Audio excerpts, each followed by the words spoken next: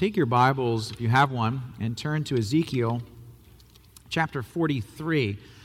This morning we're going to be looking at this passage and reading verses 1 to 12. Now, if you don't have a Bible, then I'd invite you to take the one that's on the rack in front of you. You can find Ezekiel 43 on page 865.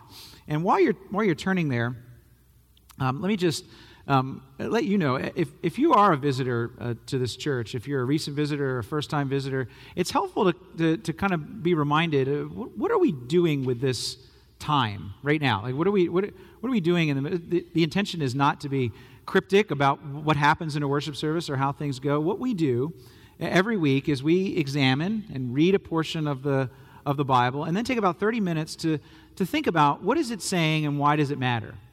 Right? And we tend to do that in series. So we take portions of the Bible and we read through them, sort of week after week in sort of a progression in a series. And what we've been doing this spring is we've been looking at the writings of this prophet named Ezekiel, who lived in the days before and during and after the fall of the city of Jerusalem to the Babylonian Empire in 586 BC.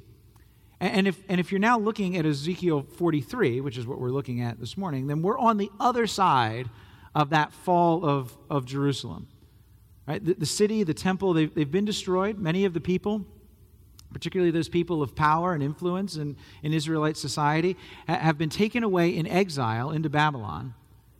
But God, and this is really what we've been looking at the last couple weeks, God through Ezekiel has been speaking words of hope and restoration. And starting with Ezekiel chapter 40, what he's doing is he's given Ezekiel a vision of restoration, of what the kingdom of God will look like, where God's relationship is restored with his people. So that's where we find ourselves, in the middle of that vision of restoration, of what a restored relationship with God looks like, and what that will look like. So let's listen as I read Ezekiel 43, verses 1 to 12. Then the man brought me to the gate facing east, and I saw the glory of the God of Israel coming from the east. His voice was like the roar of rushing waters, and the land was radiant with his glory. The vision I saw was like the vision I had seen when he came to destroy the city, and like the visions I had seen by the Kebar River, and I fell face down. The glory of the Lord entered the temple through the gate facing east.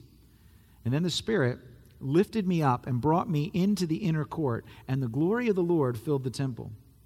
While the man was standing beside me, I heard someone speaking to me from inside the temple.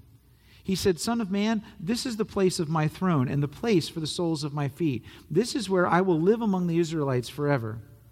The house of Israel will never again defile my holy name, neither they nor their kings, by their prostitution and the lifeless idols of their kings at their high places. When they placed their threshold next to my threshold and their doorposts beside my doorposts, with only a wall between me and them, they defiled my holy name by their detestable practices. So I destroyed them in my anger.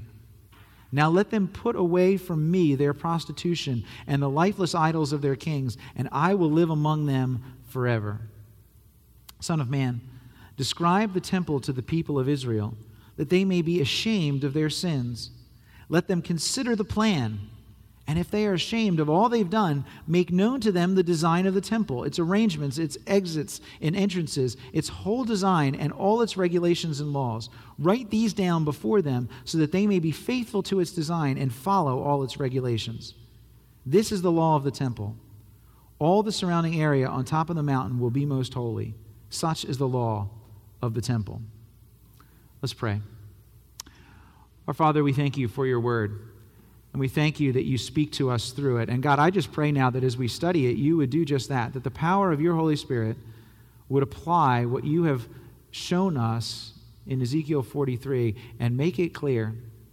Make it clear how it communicates to us what you've done for us in the past and how that changes us to be able to live for you in the future. We're grateful, Lord, for this church and the opportunity to come and gather and study without interruption your word. And so, Lord, we pray that we would do that. I pray, Lord, that you would use me in the way that you would see fit to accomplish that task for your honor and glory. And in Jesus' name, amen. So last week, what Kevin did was introduce to us in chapters 40, 41, and 42 the vision of this magnificent new creation, this amazing residence, the temple of God. And he joked that he was generously saving for me the climax of what was being told in 40, 41, and 42. He was saving the climax for me. So here we are, right? Because in 40 and 41 and 42, you have the layout of this temple, the specs of the temple. But you have not yet met the owner. And really, you've probably had this experience. You can't really understand a magnificent home until you understand the person who has lived there.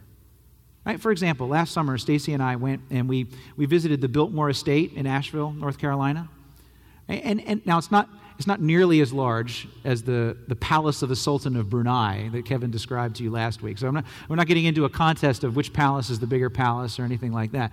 Right? But from an American perspective, the 35 bedrooms, the 43 bathrooms in the Biltmore mansion, right, it's the largest privately owned house in the United States. And the point is that when we were there, when we were visiting there, it was very obvious that you couldn't tell the story of the Biltmore Estate without telling the story of the owner. It didn't really make sense to sort of separate them. Everywhere is the history of who built it, who lived here. Right? Because you can't understand the Biltmore Estate without understanding George Vanderbilt, who was the youngest son of the railroad tycoon William Henry Vanderbilt. And you can have the same experience in Delaware. You don't have to travel to North Carolina for that, right? If you visit Hagley or Winterthur or the Nemours mansion, you can certainly appreciate the architecture of these beautiful buildings, but an understanding of the structure is really incomplete unless you understand the DuPont families that built them and lived in them. In other words, you don't really understand the house, no matter how detailed your knowledge of its design and structure, until you've met the owner. Well, last week in Ezekiel 40, 41, and 42, we read in detail the design and the structure of this magnificent house. But this morning in chapter 43, we meet the owner. And I want us to just take the structure that the text I read gives to us to help us see why this is such a big deal. And we're just going to go through what we just read in 3 sections and help us see the significance of what's happening here. Right? The Lord is back in his residence. And it would be very helpful for us to see, first, how he arrives.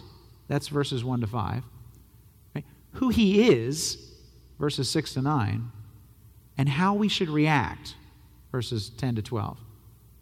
Right? How he arrives, who he is, and how we should react. Now, how he arrives. We have to be honest, right? The entrance is always one of the best moments when you're anticipating someone arriving, right? Someone of prominence, someone of magnificence, something great. When it's the waiting, it's the entrance that is one of the most magnificent parts of it. For example, one time I attended a conference or a concert at the Wells Fargo Center in Philadelphia, right? Big concert, and the opening was the floor opened up of the stage, and the performer rose out of the stage, from beneath the stage, playing the piano of the opening song, and the crowd just roared with excitement upon the entrance. Or sometimes the arrival actually hushes the crowd, has the opposite effect. I was once at a large outdoor event where the President of the United States was going to be speaking. And it was a big crowd, it was a lot of excitement, a lot of noise, very energetic, very loud, until you began to hear the rotors of the presidential helicopter, Marine One. And as the helicopter flew overhead, this hush just fell over the crowd.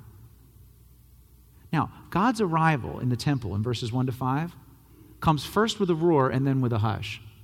The roar comes from God. Verse 2, it says, Ezekiel says that as the glory of the Lord approached the temple, his voice was like the roar of rushing waters. And the whole land just lit up. Right? The roar comes from God. The hush comes from Ezekiel. Because in verse 3, it says that he just falls down on his face, overwhelmed by what he's seeing. He can't even stay standing. And there is probably a sense in which he's overwhelmed by the experience of it all, the sound, the light, right? That's overwhelming to him. But at the same time, I think it's not just the experience that's overwhelming to him, it's the significance of what's happening that is overwhelming to him. Right? Verse 1 tells us that Ezekiel was taken to the gate facing east. Now, that would be the main entrance to the temple. And interestingly, it is the same gate through which the glory of the Lord had left the old temple prior to its being destroyed. In Ezekiel chapter 10, if you went all the way back to the beginning of Ezekiel in verses 18 and 19, it tells us that the glory of the Lord departed from over the threshold of the temple, but before going, the glory of the Lord stops there along with the angels at the east gate. Right, so now, Ezekiel 43, God is returning to the new temple, and he's coming through the east gate, the same door from which he left. Which means that at least in some manner, what's happening here is meant to be a reversal. It's meant to symbolize an undoing of what had happened before. And that's significant because if you go back to and read the whole first part of Ezekiel's ministry, Ezekiel chapter 1, maybe all the way through chapter 11, if you read that, you'll see that God did not leave the old temple on the best of terms. It was not the best of circumstances when he left. And here in verse 3 of Ezekiel 43, he's making the connection. Right? Ezekiel actually says, in this vision he's having now, it reminds him of the one that he had before, back when God had come to destroy the city of Jerusalem, when he was leaving the temple. But now he's back. And we'll learn more about how the return of the king to the palace actually does reverse the effects of the departure. But for now, it's enough for us to see that he is back, and that when he arrives, he's making a statement. Right? That's point number one, how he arrives. He arrives in magnificent glory and from the same direction that he left. Now, which then leads us to want to know a little bit more about point number two, who he is. Right? Who is the sovereign after all? Right? What do we know about the sovereign, the master of the house who is now returned? Well, verses 6 to 10, we read that. It's not an exhaustive description of all the characteristics of God, but what we learn there is pretty significant. And what we learn about God is coming from God himself. Verse 6 tells us that while the man was standing beside him, Ezekiel heard someone speaking to him from inside the temple.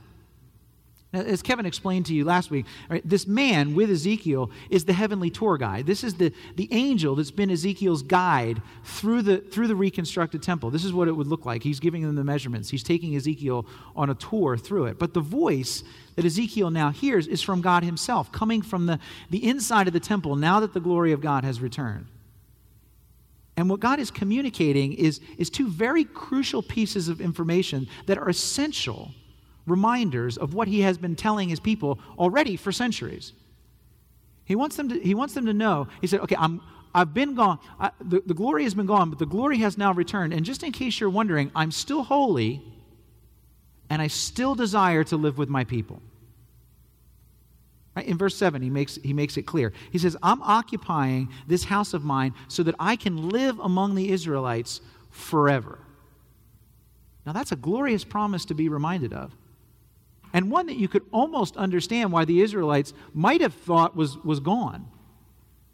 Might have rightly kind of wondered if the promise of God to be with his people forever, if that promise that had been made to Abraham and Isaac and Jacob, to Moses and his brother Aaron, to David and his son Solomon, if that promise, because of everything that they had done, had now somehow been revoked. And God is here to say it hasn't been. He's still planning to be with them forever. But he's also telling them, hey, but I'm still holy. And as a result then, just as Pastor Brown was saying a little bit ago, there's no lessening of the standard for holiness among God's people. Which means that still, as the standard has always been, God's people have to be holy in order to be in the presence of a holy God.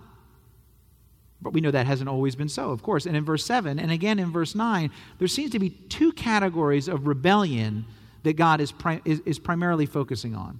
Right? Two things that he kind of calls out. He says, okay, let me just summarize the sin that I'm talking about that is different, that it separates you from me. Let me just summarize in two categories the sin that I'm talking about. First category is prostitution. Now, literal prostitution was probably somewhat in view. It was a part of many of the religious practices of the other nations in that region and had been incorporated at times in the religious practices of God's people as they rebelled against him. But metaphorically, the implications are even larger than that. Right? Because God on several occasions, even in Ezekiel chapter 16, uses that term, that metaphor, to refer to the people of Israel. Refer to the people of Israel as a prostitute, because they had sought their identity, their satisfaction in something besides their one true love, and that's God himself. Right? And you see the same sort of concept in this other sin, this other category of sin that God condemns, when he talks about the lifeless idols of their kings at the high places. Now, what does that mean? What does that phrase mean? Lifeless idols of their kings at their high places. Some translations actually translate the Hebrew phrase literally, right? That it's referring to the dead bodies of their former kings. And that is what it says, but it's probably not so much the actual dead bodies that were being worshipped as it was a memorial, a monument of some kind, sort of memory markers of kings. And now, Memorial Day weekend disclaimer. Right? I don't think so much that God is saying here that the people of Israel, that in their making of monuments to help them remember their kings, that in itself was wrong. I don't think he's saying that. But what made it wrong was the fact that they were being set up where? At the high places of worship. They were using these monuments, these memory markers to their dead kings as objects, as instruments of worship. Now then, if we sort of rightly then appropriate those meanings behind each of these categories, then what we see is a standard of holiness that is much greater than just avoiding prostitutes and not bowing down to the statue of Honest Abe at the Lincoln Memorial. It's much bigger than that. Right? What we're seeing is that God will not tolerate any challenge to his authority. There is to be no competition to his authority. We owe him absolute allegiance. Nothing else can satisfy our desires for meaning, for value, for worth and significance. Nothing else is worthy of our attention, of our respect, of our devotion and our honor in place of God. Now, I want you to think about this for a second. What are those things for you? Right? Which relationship, what job, what circumstance are you leaning on or have a tendency to lean on to fill you in a way that only God really can? Right? What in your life, your career, your education, your health, even your family, right? What are you giving yourself to under the illusion that if you just perform your service to that thing well enough, then it will owe you, it will pay you back in a way that will bring you the lasting peace and satisfaction that you crave? Right? Because what God is saying to Ezekiel here is that will never work. Right? Not only is seeking your ultimate satisfaction of these things a terrible affront to the holy God who made us and who sustains us, but it will never produce what you're actually looking for. Right? This is what I mean. You can, and you should, work hard in your job to advance your career. Right? Seek professional success. But it is very possible to do that and then think that your career owes you happiness. That it actually owes you something that it can never deliver. And then as a result, you're crushed when that job goes away.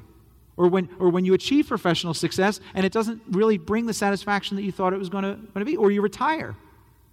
And your whole life had been wrapped up in something that is now gone. Right? You can, and you should, invest years into the right education and work hard to get degrees and certifications and all those things. But you can do that in such a way where you're still crushed and shocked, where after all that work, the job acceptance letters aren't just flowing in. And people aren't nearly as impressed by the letters that are after your name as you think they should be. Right? You can, and you should. Eat responsibly and exercise and do all the right things for your health. But you can do that in such a way that you're shocked and surprised when you get the diagnosis that you've always feared. Right? You can and you should. Read all the right books, attend all the right parenting Sunday school classes. But you can do that in such a way that you become shocked and dismayed that your children on a daily basis don't rise up and say, "Thank you so much for being such a wonderful, loving parent, for making decisions on my behalf that I would never make on my own in my foolishness. I am just so grateful that I have you as a parent. You can be shocked and dismayed if that's what you're doing, if you're attempting to look into those things for something that those things can never deliver, that they never promise. None of those things work. They're good things that are given an impossible job. And as a result, they'll fail. That's the sin of prostitution and lifeless idols that God's talking about here. That's the historic sin of God's people, and it is the daily sin of our hearts. And it cannot exist in the presence of a holy God. Which really means that if we're honest, that while this is a very nice promise that God is returning to be with his people and all, we're really not that much better off, much better positioned for success than we were before, unless there's something more to the plan than we initially consider here. Right? So we have to consider our response to this. Right? When the sovereign Lord returns to his temple, we see how he arrives in magnificent glory to undo the past. Right? We see who he is, a holy God who still desires to dwell with his people. But we also have to look at how we react to it. Look back at Ezekiel 43. And let me just read verses 10 and 11 again. The voice of God comes to Ezekiel again, and this time says, Son of man, describe the temple to the people of Israel, that they may be ashamed of their sins. Let them consider the plan, and if they are ashamed of all they have done, make known to them the design of the temple, its arrangements, its exits and entrances, its whole design, and all its regulations and laws. Write these down before them so that they may be faithful to its design and follow all its regulations. All right, so what's the right reaction? When the temple is described, like we looked at last week, when the resident king arrives, just like we've looked at this week, what's the reaction to that? Well, the first reaction ought to be shame. That's what Ezekiel says. And it makes sense if you really understand what's being communicated about God and what's being communicated about us, his holy perfection, and the disgraceful tendency of our hearts to seek our satisfaction in something else, then it makes sense. If you're really understanding those two things rightly, then the right response is a degree of shame. Now, just to be clear, I'm not talking about the misplaced shame that comes from being the victim of trauma or abuse. Right? From something that's been done to you by another person that makes you feel unworthy, that makes you feel ashamed. That's not the kind of shame that is being talked about here. What's being talked about here, and what I'm talking about, is the guilt and the remorse that comes from seeing yourself against the standard of a perfect, holy God. Right? The recognition that your own conduct, your own attitudes, your own idolatry, in a word, have indeed made you unworthy to be in his presence, unworthy to have him dwell with you. Right? That's actually a very appropriate response when the glory of God rushes into your presence. Right? It's why when the glory of God passed by Moses, he had to hide behind a rock. It's why when the prophet Isaiah is given a vision of the throne room of God, he falls to his face and he says, "Woe to me, I'm undone. I'm an unclean man." It's why Ezekiel in verse 3 right here that we looked at, it's why he falls face down when the glory of the Lord rushes in. That's the right response when you know yourself and when you know God. All right, but let's say you appreciate that. Let's say you get that. You feel that way. What do you do now? Right? God tells Ezekiel that when the people are ashamed, when they recognize their sins, verse 10, that they need to consider the plan. Make known to them, so when they understand, if they are ashamed, I want you to make known to them the plan and the design of the temple. Right? God says, Ezekiel, when they recognize their sin and the consequences of it, I want you to tell them the plan again.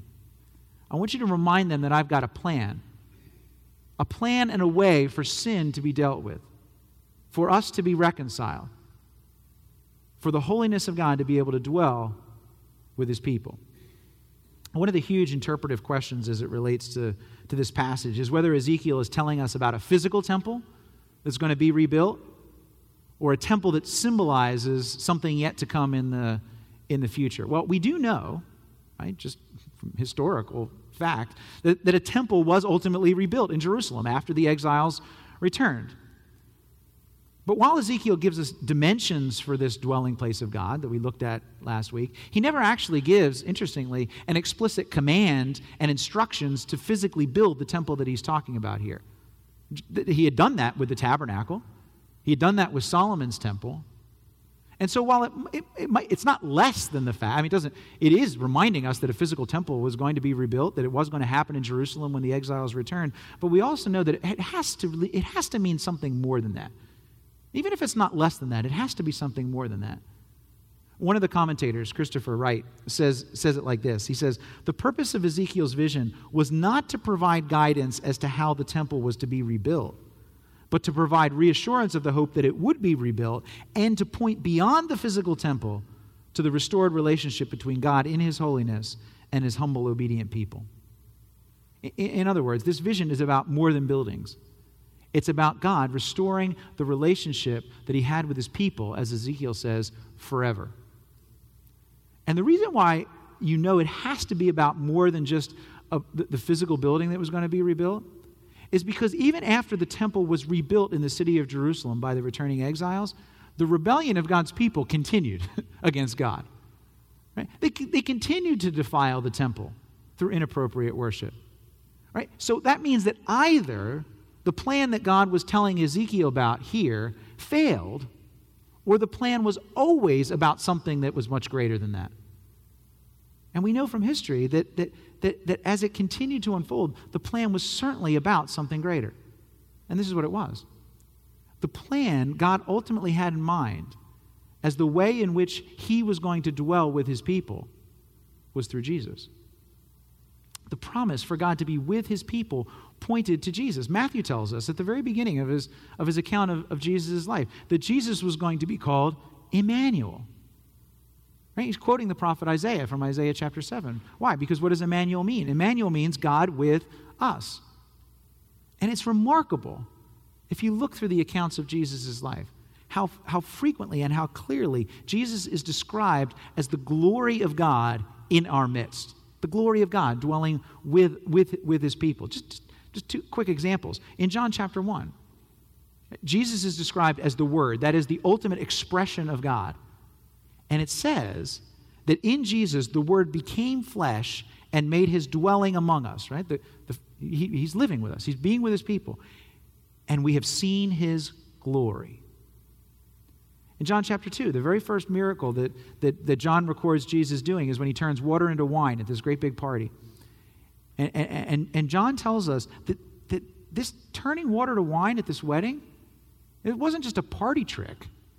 It was an act designed to, this is what John says, to reveal his glory. And that's because Jesus' glory isn't something that just came upon him. It wasn't something that was given. It's who he is.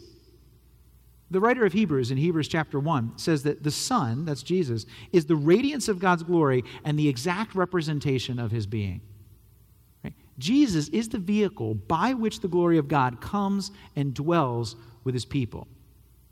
Which is great, of course, but it doesn't, as far as it goes, doesn't address the problem of our sin and our unworthiness to be in the presence of that glory, whether it's in the person of Jesus or not. The disciples, when they had experiences of Jesus' glory, like when he calmed the sea, and they saw just a glimpse of the glory and the power he had, their reaction was fear. Right? So just simply the fact that Jesus' glory come to be among us doesn't actually solve the problem. But the book of Hebrews helps us with that as well. Because Jesus wears the crown of God's glory through his identity, right? But Hebrews 2:9 tells us that Jesus is also crowned with glory, not just because of who he is, but because of what he has done. Listen carefully. Hebrews 2:9 says that we see Jesus now crowned with glory and honor because he suffered death, so that by the grace of God he might taste death for everyone. Right? Don't miss that, right? We see Jesus crowned with glory and honor. Why? Why do we see him as who he is? We see him as who he is because he suffered death on our behalf. The just consequences of sin in the presence of God's glory is the death of the sinner. And yet here we have the one who is God's glory, willing to use that glory to take the place of the sinner. He tasted death so that we wouldn't have to. That's the plan. Right? That's what the vision of the temple and everything that would follow Ezekiel 43 in the next couple chapters would tell us about. The altar, the sacrifices, the priests, everything. It's meant to point us to the ultimate sacrifice, the ultimate priest made for us. Sacrifice made for us. You want to know the plan that Ezekiel wants us to tell the people? This is the plan. This is where it leads. It leads us to the death for you of the one who was himself the very expression of God's glory. When Jesus came to the city of Jerusalem, that very last week of his life, where he would give his life as that atoning sacrifice, do you know what direction he came from? He came from the Mount of Olives. He came from the village of Bethany. That's where he came from. Any guesses as to which direction that is relative to the city of Jerusalem? It's from the east. The glory of the Lord returns, according to Ezekiel, from the east, because that's how it left. And its return in the same direction means that there is an undoing of the exit. And in Jesus, that's how the exit is undone. Right? So how do we react when God arrives and reveals himself? We reject our sin and we put our faith in the plan of redemption. We trust in the one whose glory was used to die in our place. Because this is not just an abstract discussion about the temple. This is a discussion about me and you. Look back at verse 8. Isn't that a strange verse? God says it made him angry when they placed their threshold next to my threshold and their doorposts beside my doorposts with only a wall between me and them. That is a bit obscure sounding, but it seems as if someone, perhaps one of the kings in history, had been building their house too close to the divine house. And the personal residence was too close to the temple. The personal space infringing upon the holy space. Right? So now see, this is where it becomes very personal, because now, today, right, after the death and resurrection and ascension of Jesus, where's the temple now? Right, where does the presence of God reside now? When we believe in Jesus, like Paul tells us in Ephesians 3, when we believe in Jesus, Christ dwells in our hearts through faith. As a result, like Paul says in 1 Corinthians, our bodies are a temple of the Holy Spirit. And if that's true, do you see what's happened? Our personal residence no longer defiles the divine residence. Right? No, the divine residence purifies the personal residence. Do you see?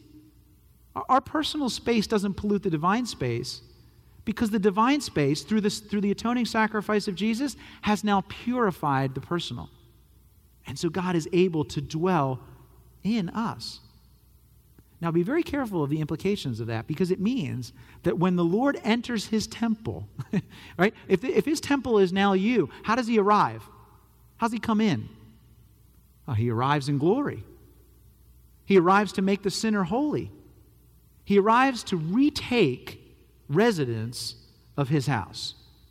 The master of the house is back in residence. Now, over the last week, as you were brushing up on all of your royal tradition, preparing for the royal wedding, I know many of you were doing that, right?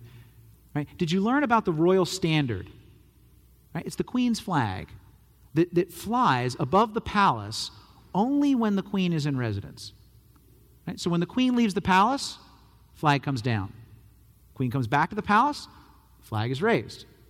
Sovereign leaves, flag goes down. Sovereign returns, the flag goes up. That's how it works. Now, when the Queen isn't there, what do you suppose the servants are doing? I mean, as they're walking around the halls of Buckingham Palace and dusting the throne with the duster and all that kind of stuff, I know what I would be doing.